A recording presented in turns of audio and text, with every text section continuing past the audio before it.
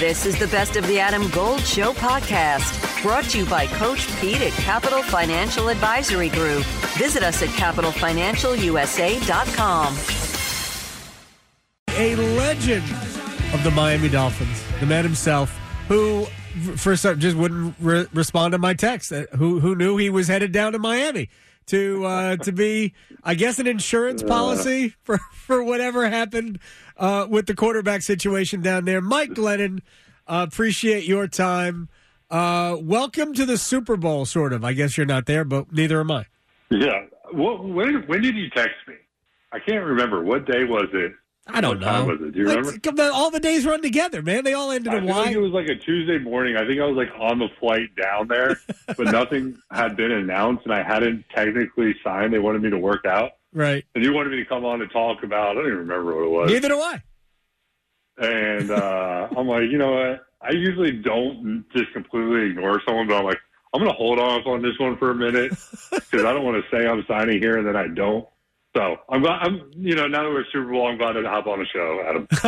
Well, thank you very much. Let me ask you, because to me, I look at these two quarterbacks. They're so different, but I want to look at it from an offense perspective. So take me into a quarterback room, whether or not you've been in either quarterback room before. Take me into a quarterback room with the Philadelphia Eagles and explain. For maybe most of our listeners don't know, because if I don't know, I assume that most of our listeners also don't know. Well, the intricacies of preparing a RPO-based offense that Philadelphia is doing. Yeah, so I'm far from an expert on RPOs. I didn't grow up in that kind of offense. So this younger generation, they come into the NFL. And sometimes they're teaching it to the NFL coaches because they know it better because they ran it in college. Right. But so with Jalen Hurts, you're running these RPOs, and really you can kind of key in on one defender when that is called. So if they give you this look, you're going to look at this one defender, and if he goes with a run, then you're going to throw the RPO, the pass behind him. So it's not overly complex. It's really pretty basic stuff. Now you can do a lot of different things off of it. You can run different route combinations. There's different ways to kind of get that defender that you're trying to manipulate to do something.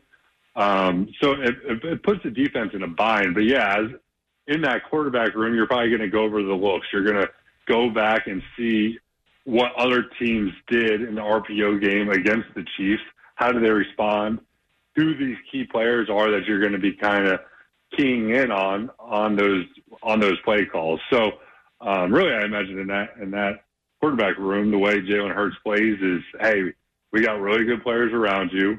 Take care of the football, be smart with it, and just distribute it to A.J. Brown, to Devontae Smith, Miles Sanders, all these guys, and really don't mess it up. It's take care of it and live to see another down. And our guys are skilled enough. You are skilled enough, Jalen Hurts, that we can win this game if you take care of the football. Mike Glennon is joining us here on the Adam Gold Show. Can you run an RPO-based offense if your quarterback is not necessarily a runner? Didn't they do it at times with Nick Foles? Yeah. I mean, I feel like that. So I feel how it evolved was it used to be all the zone read thing. So you're reading a defensive end. If he crashes and takes a runaway, then you can run it. And for someone like myself, that doesn't fit. So what do you do when you're Chip Kelly and you have Nick Foles at quarterback? You no longer have, I don't even know if you had Marcus Mariota yet, but you have a guy like that is, okay, now we're going to read a linebacker. And if he takes away the run, then we're going to throw it behind. So we don't need a quarterback to be athletic. Now, there's ways you can kind of combine all three now where you can keep it at the end, it crashes, and then the next thing you know, you're reading someone else, and it turns into like a triple option. So there's all sorts of ways this offense has kind of evolved. But you don't need an athletic quarterback to run the RPO game. You just have to have a guy that kind of has a quick release and get the ball out of his hands quickly. Yeah. Does it minimize the reads for a quarterback? Does it basically boil it down to, all right, just read this guy? And then I guess my other curiosity would be how easy would it be for the defense to disguise what they're doing. Yeah, so a lot of it pre-snap is going to be based on, are they in a one high defense or two high defense? If they're in a two high defense, they always say you're never wrong handing the ball off. So, they might rotate late, but it's okay because at some point we're going to have to beat a defender anyway. There's always going to be one unblocked defender. But now if they load the box and they bring that safety down, now we're probably going to have to read someone. So can the defense disguise it? Yeah, a little bit. But at the same time, if a linebacker wants to hold it and try to take away the pass, he can be late on the run. So it makes it tough on those defenders. They got a lot to key in on of whether they kind of go and attack the run and take the risk. But, it's not like the linebacker knows it's going to be an RPO. It might be a play action pass. There's so much more on their plate that they have to figure out, and a lot of that is they have to be good with their eyes and kind of read the offensive line. Are they pass setting or are they, run blocking? And then they can kind of react after that. Mike Glennon is joining us here. The Super Bowl is coming up on Sunday. It's the Philadelphia Eagles who are favored over the Kansas City Chiefs.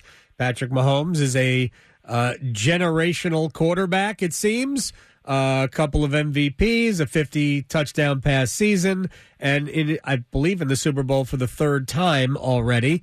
When you look at that offense, how much of that is Andy Reid just design, and how much of that is Patrick Mahomes, painting on almost on a blank canvas?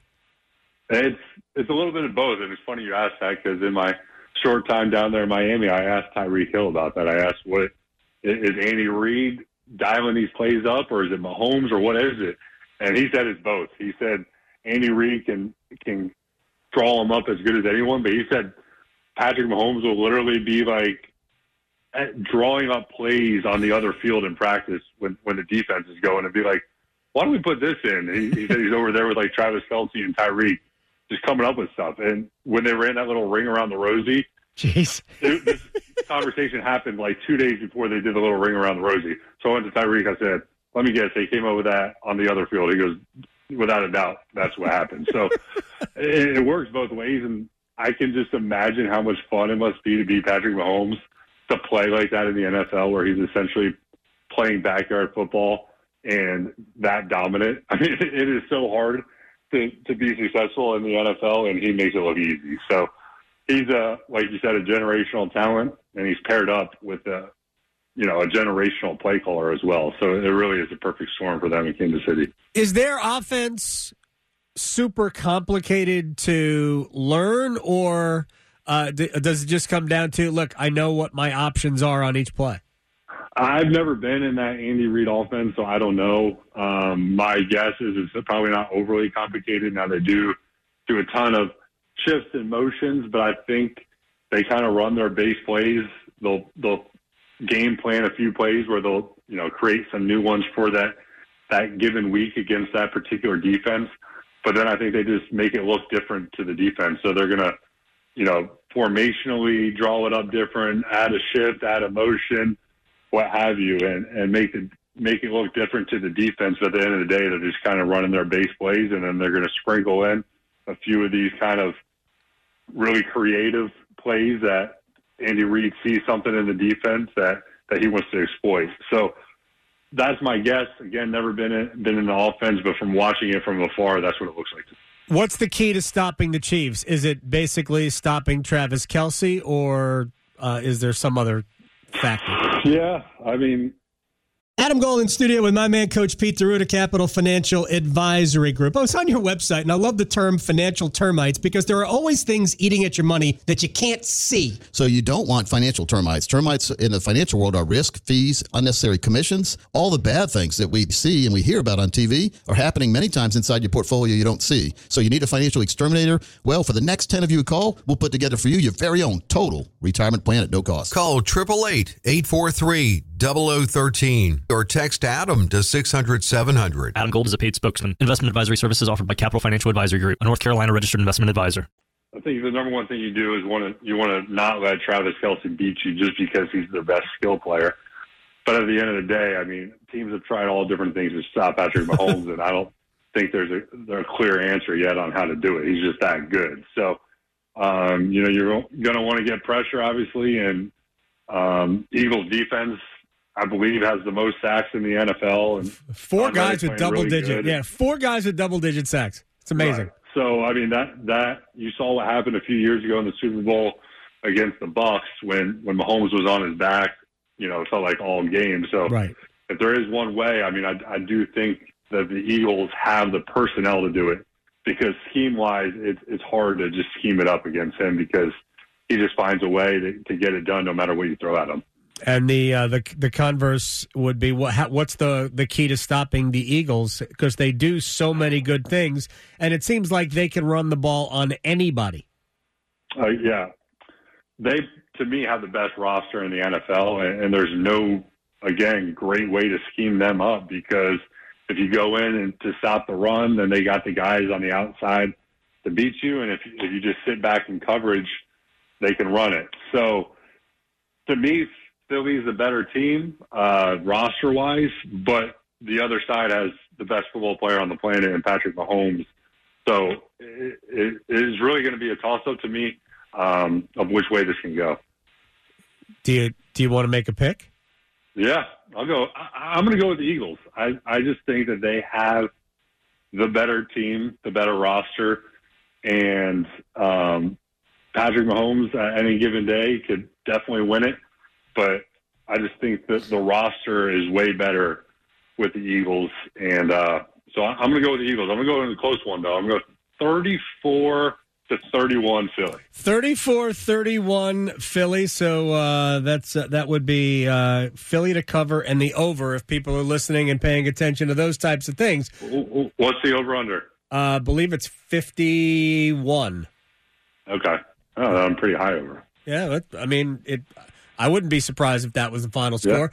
Yeah. All right. Yeah. Well, first of all, before I let you go, your work with Giglio in the Pack Therapy podcast was outstanding, and I love your work, your video work with the Wolfpack. Yeah. That stuff's great. Yeah, thank you. Thank you. I appreciate it. A future TV analyst, Mike Glennon. We need more bald people in the industry. Some people would say we already have too many, but you're going places, my friend. I'll talk to you soon. Thank you very much. Take care. Have a good one.